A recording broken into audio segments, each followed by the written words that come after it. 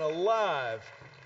You know, I've said this for years, but they really are. We obviously, we give glory to God, but we can tell people thank you when they take us into the throne, and they're so good. There are times I even feel like I have rhythm. So that's pretty impressive. How are you this morning? Good. It is great.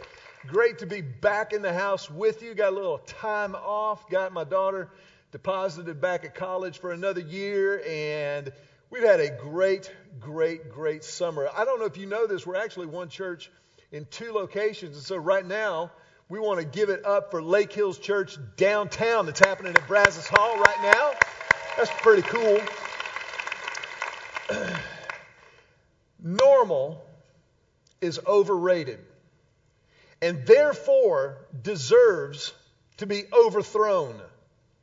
I'm going to say that again. Normal is overrated and deserves to be overthrown. You might want to write that down in the little notes section on your program that you got when you came in, because that's really our jumping off place for this brand new series. Normal is overrated and deserves to be overthrown. Now, I know that summer is kind of winding down. It certainly doesn't feel like it temperature-wise or whatever, but calendar-wise and back-to-school-wise, summer is winding down. And so I know a lot of us are kind of struggling with getting out of that vacation mindset. How many of y'all have had kind of a vacation mindset? Let me just see a show of hands real quick. You know what I'm talking about, where you're kind of like, man, it's summertime. We'll just kind of chill out on some folks for a little while. And some people I know like to go to the beach. Some people are mountain people. Some people are beach people. But those who like to go to the beach, you know what it's like. When you get down there, man, you just want to chill. Now, some people, some of the overachievers who go to the beach, when they go on vacay, they get a little cray-cray, and they might, body surf some waves or get out there and they paddle board or do whatever. But, just getting out in the water, that's just kind of the normal flow of things. That's what's ordinary about going to the beach. Well, this summer, I had the unique opportunity. I've never gotten to do this before in my life. I got to absolutely, literally blow normal out of the water. Some of you may know that we took a group from our church to Israel, to the Holy Land this summer back in July, and it was an amazing trip. We were there kind of as things were sort of escalating there in the Middle East, and how many of y'all saw the movie Argo? Do you remember the movie Argo when Ben Affleck was getting some hostages out from the American embassy in Iran in 79? Is that right? Something like that, 78, 79. And then that scene in the movie where they're chasing him down the tarmac and they're shooting at the big jet airliner, and they finally go wheels up, and Ben Affleck kind of goes, oh.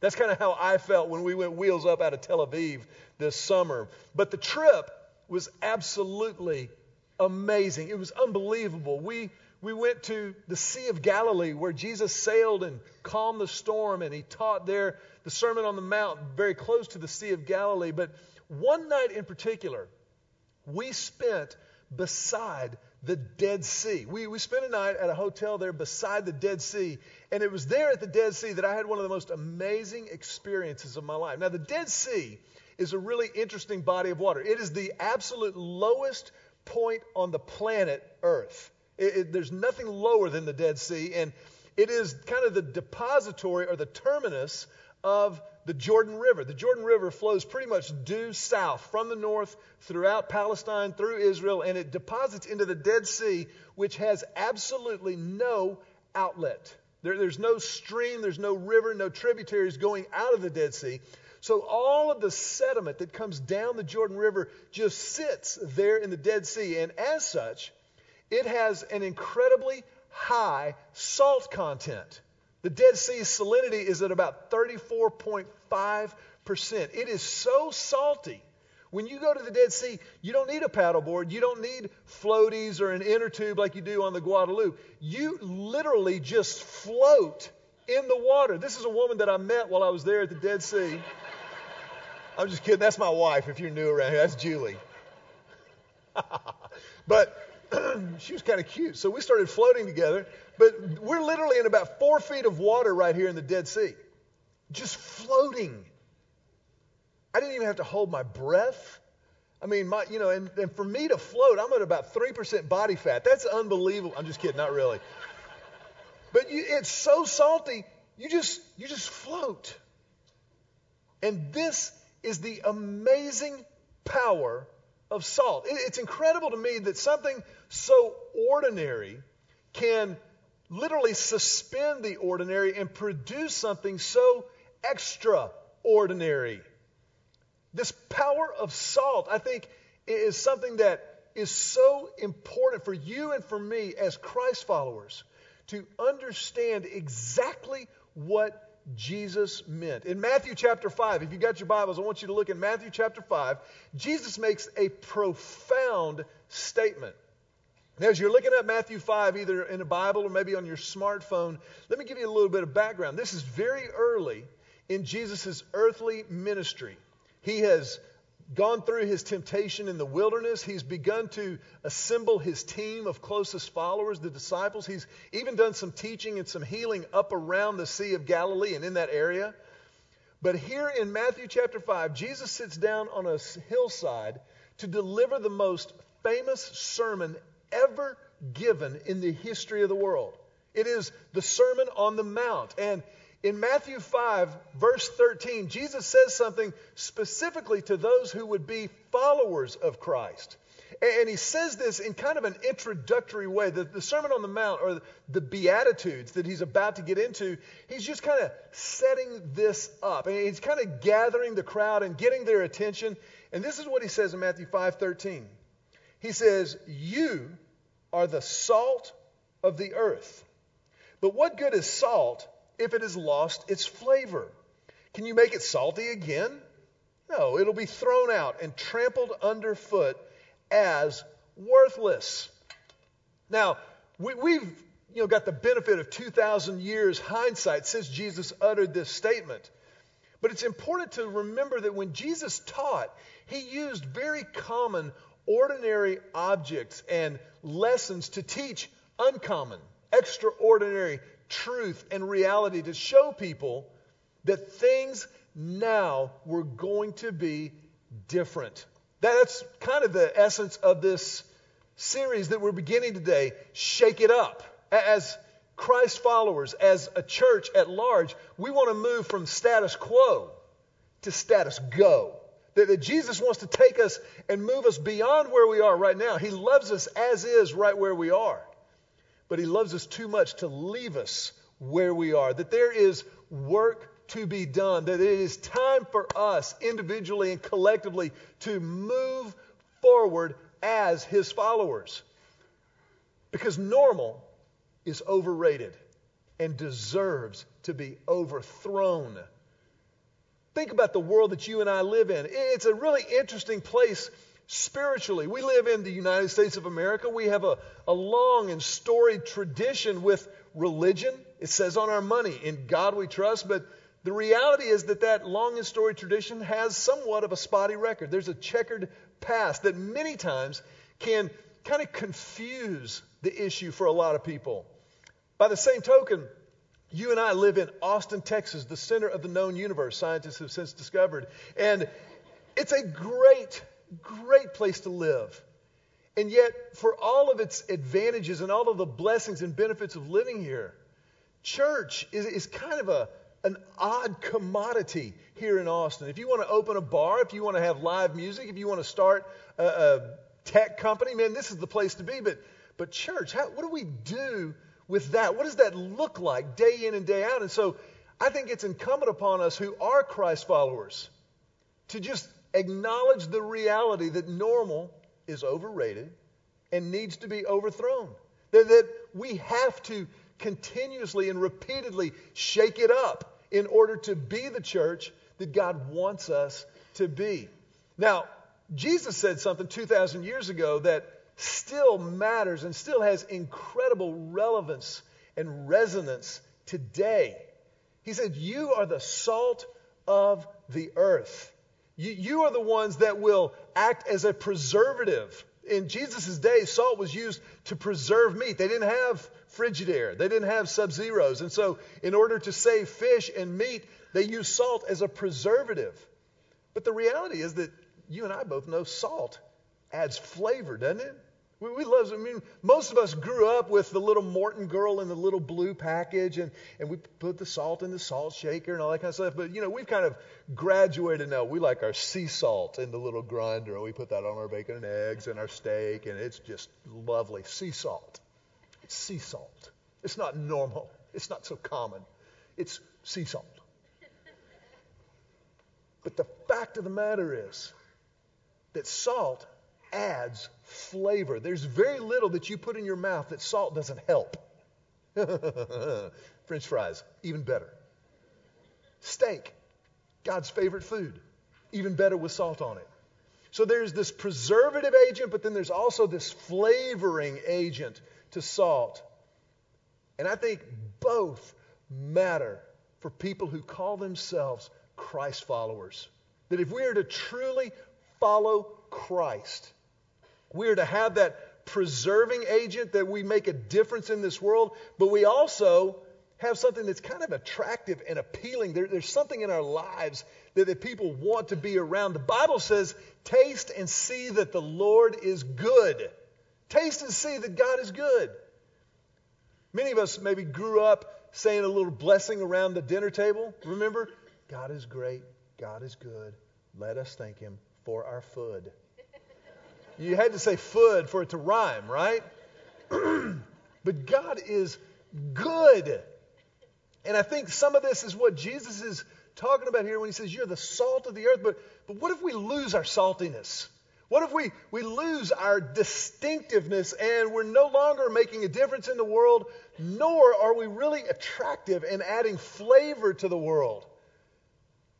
Jesus says, may it never be.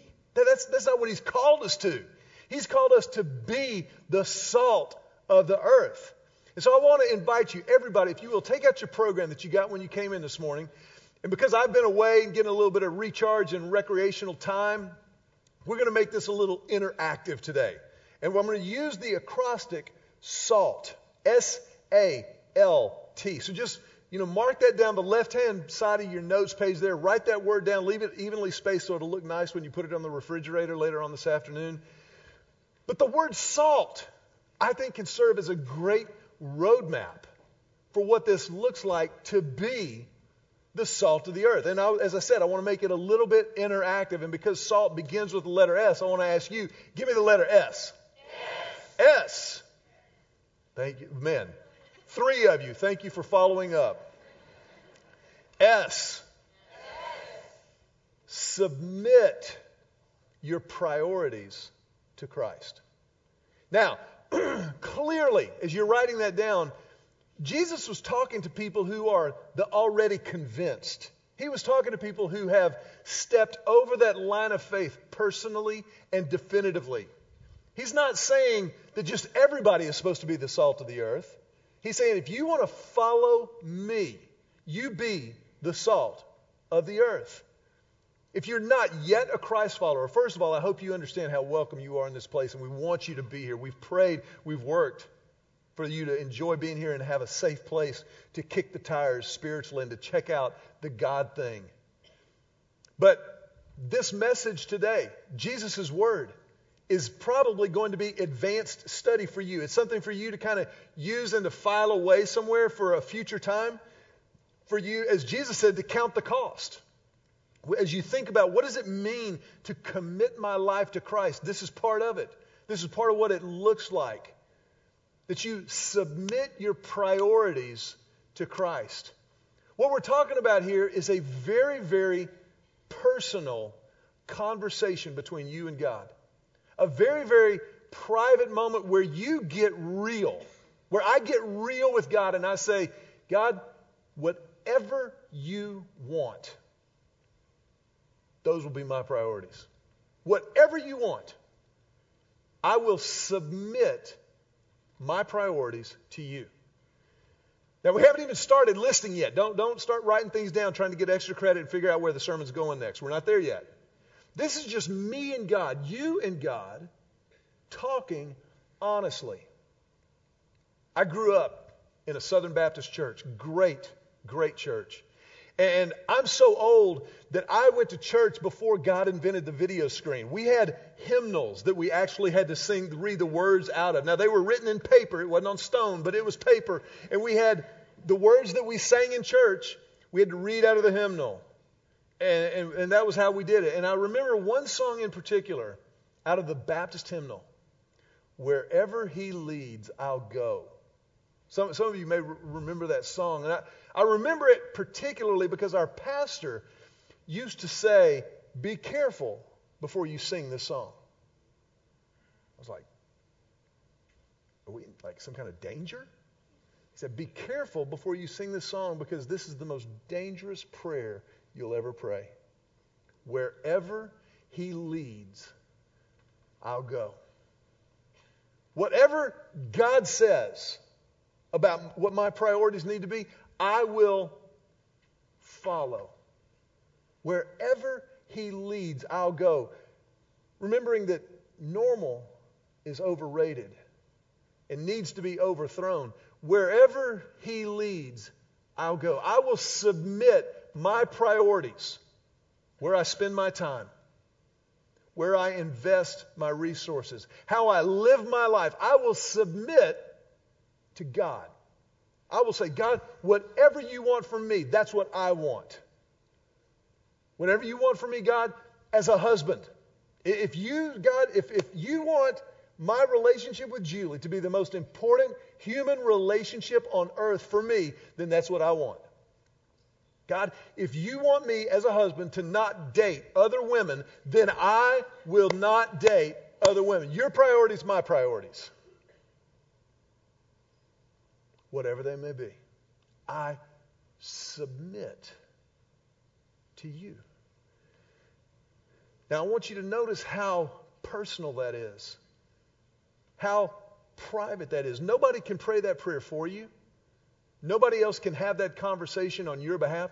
You have to decide. I have to decide to submit my priorities to Christ. I have to be willing to say, "Whatever you say, God." And I think there's something inside of us that kind of recoils from that. Isn't there? There's something inside. We kind of like want to give that the Heisman, don't we? Like, yeah, I don't know. I'm not quite sure that I want to submit, God. I mean, what if I don't like what you say? Remember, taste and see that the Lord is good. He's good. God's not going to screw up your priorities. God's not going to call you to do something that leads away from the greatest life you could possibly know. When you submit to a God who is good, when you submit to the God who loves you, you remember that He loves us unconditionally, perfectly, as is. Nobody can love you better. You can't love yourself as much as God loves you. Some of you are thinking, "Well, I like me a lot." But you can't. And because God's love is perfect, His will is perfect, good, and pleasing. And so when you submit to His will, you're ultimately submitting to your own best interests. And so there ought to be a lot of freedom in that, a lot of kind of like, "Oh, wow, I'll submit." A, give me an A. Align your priorities with the gospel. Align your priorities and the gospel. Now, when I say the word gospel, what are we talking about? That's a good church word, isn't it? Amen. God, I heard gospel. Gospel. It's the gospel truth. It's gospel. Gospel. Well, the word gospel just means good news. What does the gospel mean? It means John 3:16. For God so loved the world that He gave His only Son, Jesus, so that whoever believes in Him would never die but would have eternal life starting right there, right now. That's the gospel. That's the good news. And once I have submitted my priorities to Christ, then I begin the process of aligning my priorities with the gospel. I start to say, okay, now God, wherever you lead, I'll go. What does my week look like? What does my year look like? How does my time really get lived out? And this is where we start really and truly doing it. First and foremost, faith. It's the center of our priority universe. It's why we get up and go every day. We're aligning our priorities with the gospel. So that's our faith. What am I doing that's building my faith? Where does the body of Christ fit into my priorities, to my family's priorities? Where does my time with God fit in to my schedule? Faith. Number 2 is family. That's second. Family, whatever form that takes for you, the first institution ordained by God in this world was the family. Before there was a school, before there was a business, before there was a government, before there was a church, God ordained the family.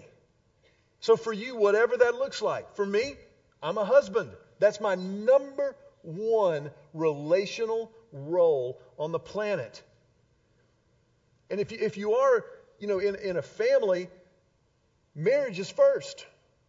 Long before the kids, tell the kids you're in second place. Sit down. Mommy and Daddy are going out on a date night. See ya. Take care. Be nice to the babysitter. Because I'll take you out when I get home. I love Bill Cosby's line. I'll make another one look just like you. It doesn't matter to me. It's a great line.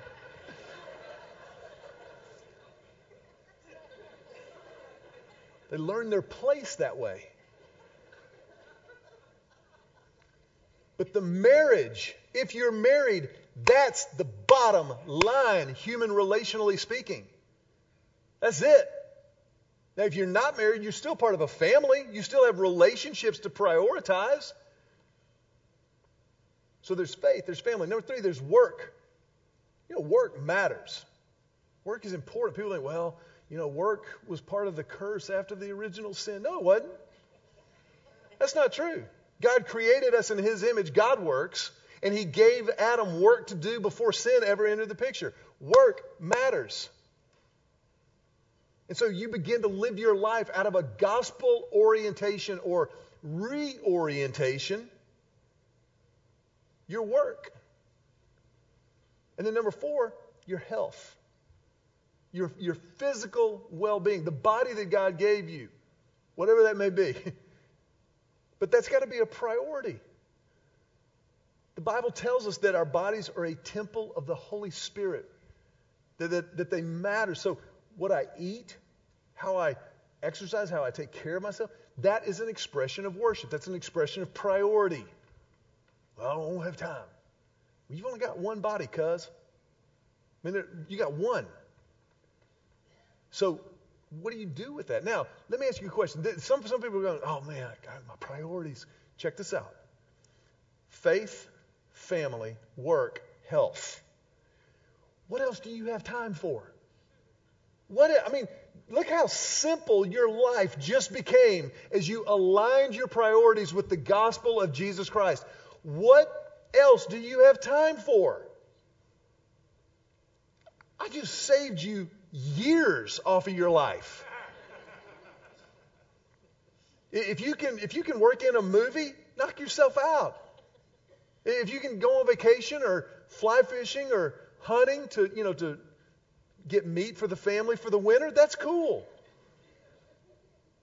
But those priorities reflect the gospel, the reality of a life changed, the reality of going from the status quo to status go, the reality that normal is overrated and needs to be overthrown. What do our priorities look like as a family?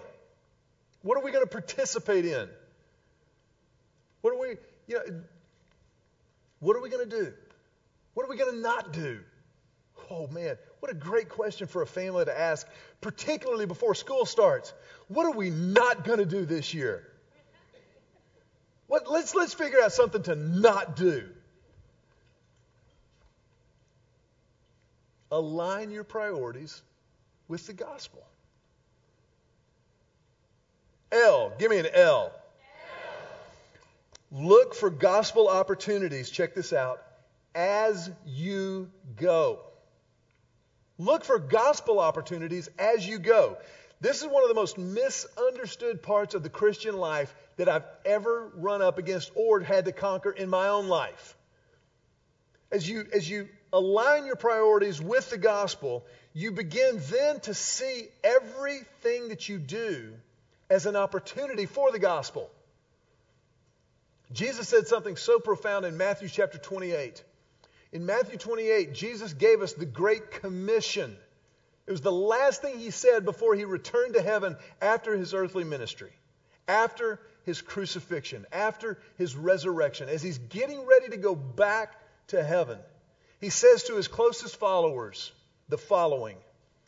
Matthew 28, 19 and 20. He says, therefore, go, say go, and make disciples of all the nations, baptizing them in the name of the Father and the Son and the Holy Spirit.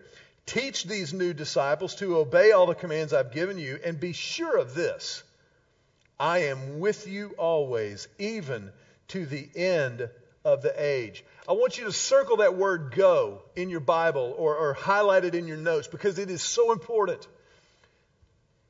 In the original language, in the Aramaic and then in the Greek, that word go is more accurately translated as a progressive participle. Thank you very much.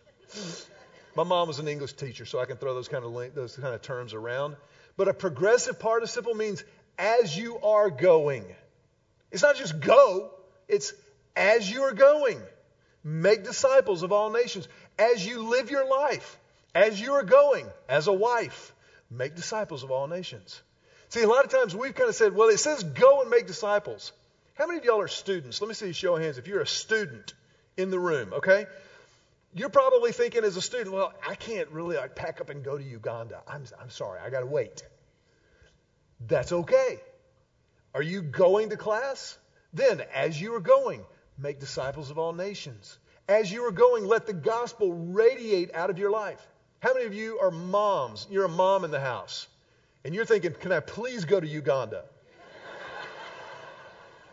Uganda would be a reprieve. Listen, that's cool. But as you are going as a mom, make disciples. Show your children. Let your children taste and see that God is good.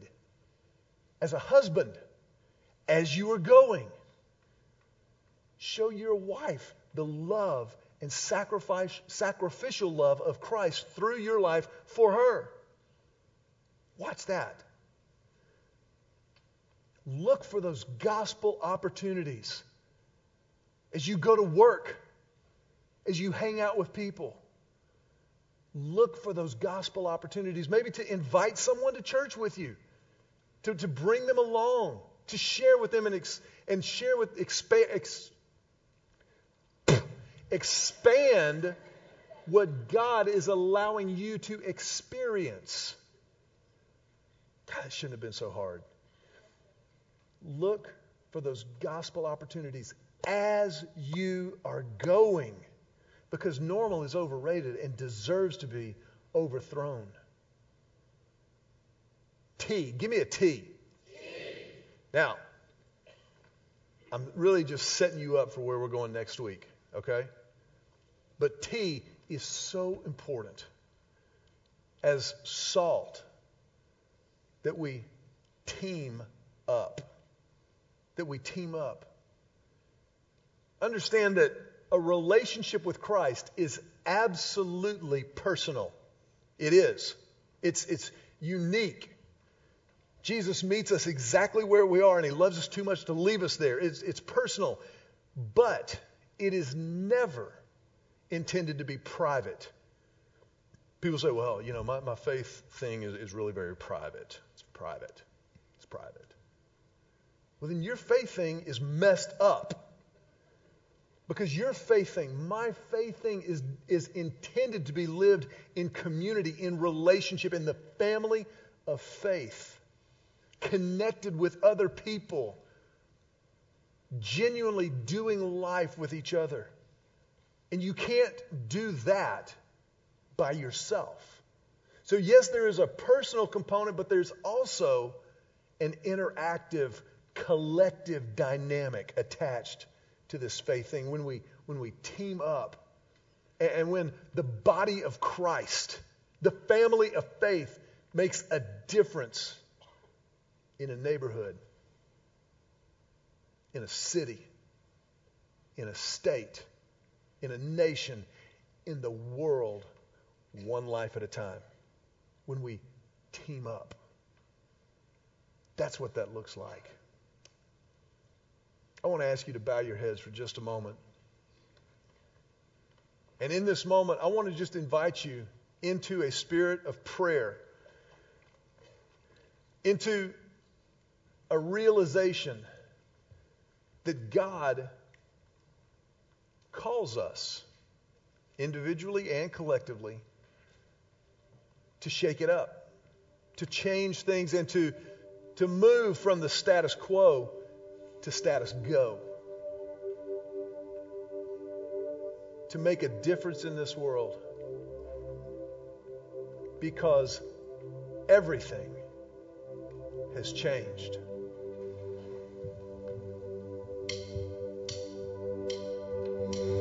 I have found life, holy consuming fire, and it's rising up within me. I have gained Christ, through Him I'm alive, and it's only the beginning.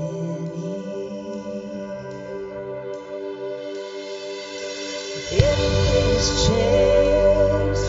I will never be the same. All is made new, beautiful in the truth of who you are.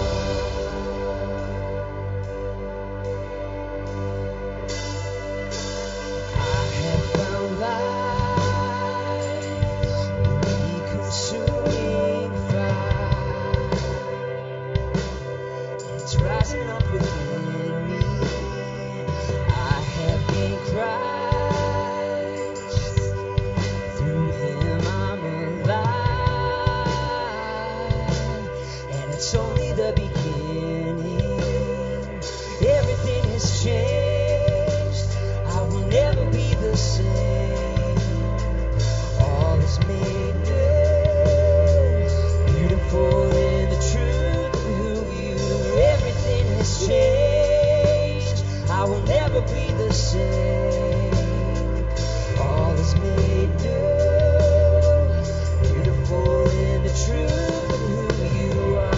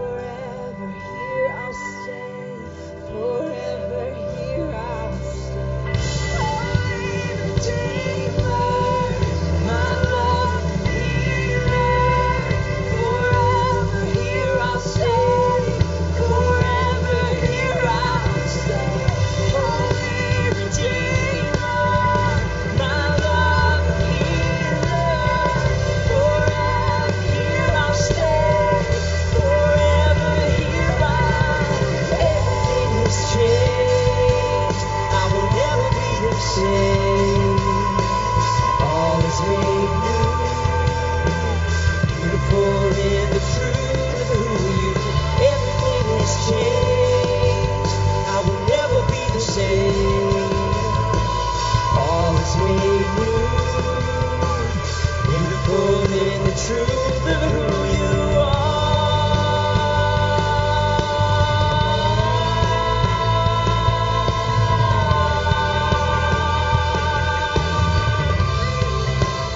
truth of who you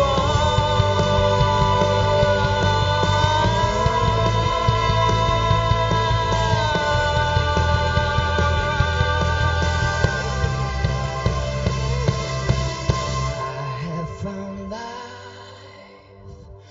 holy consuming fire.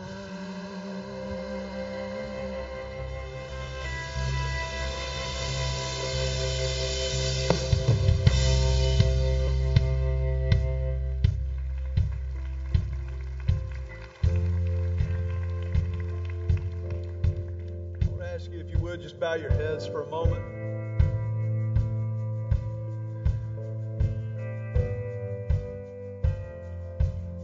And in this moment, I want to ask you just a very, very direct question. Have you personally responded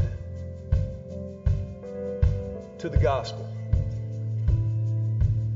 To the fact that God loves you and gave His Son, Jesus, to die on the cross, to rise again, so that whoever believes in Him would never die.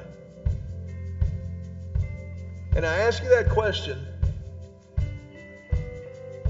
because it's so straightforward. It really is simple. It's yes or no. Now, if your answer to that question is yes, then I want to invite you just to pray with everything that you've got right now. But if you answered that question with a no, or I'm not sure, then we want to just give you the opportunity to respond right now. To make sure in Christ. To just pray right where you're sitting, a prayer of beginning, a prayer of committing, and responding to Jesus' grace initiative. If that's you in this place, then I want to just invite you to pray silently right where you're sitting. Just silently talk to God. In your own words, say something like this. Just say, Jesus, I need you. I know it.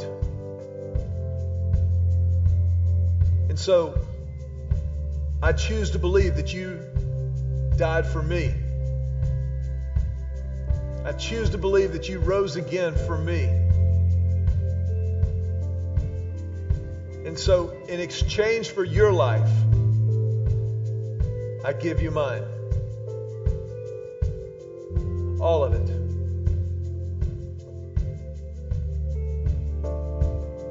Jesus, I want to live with you. I want to live for you from this moment forward. And I pray this prayer in your name.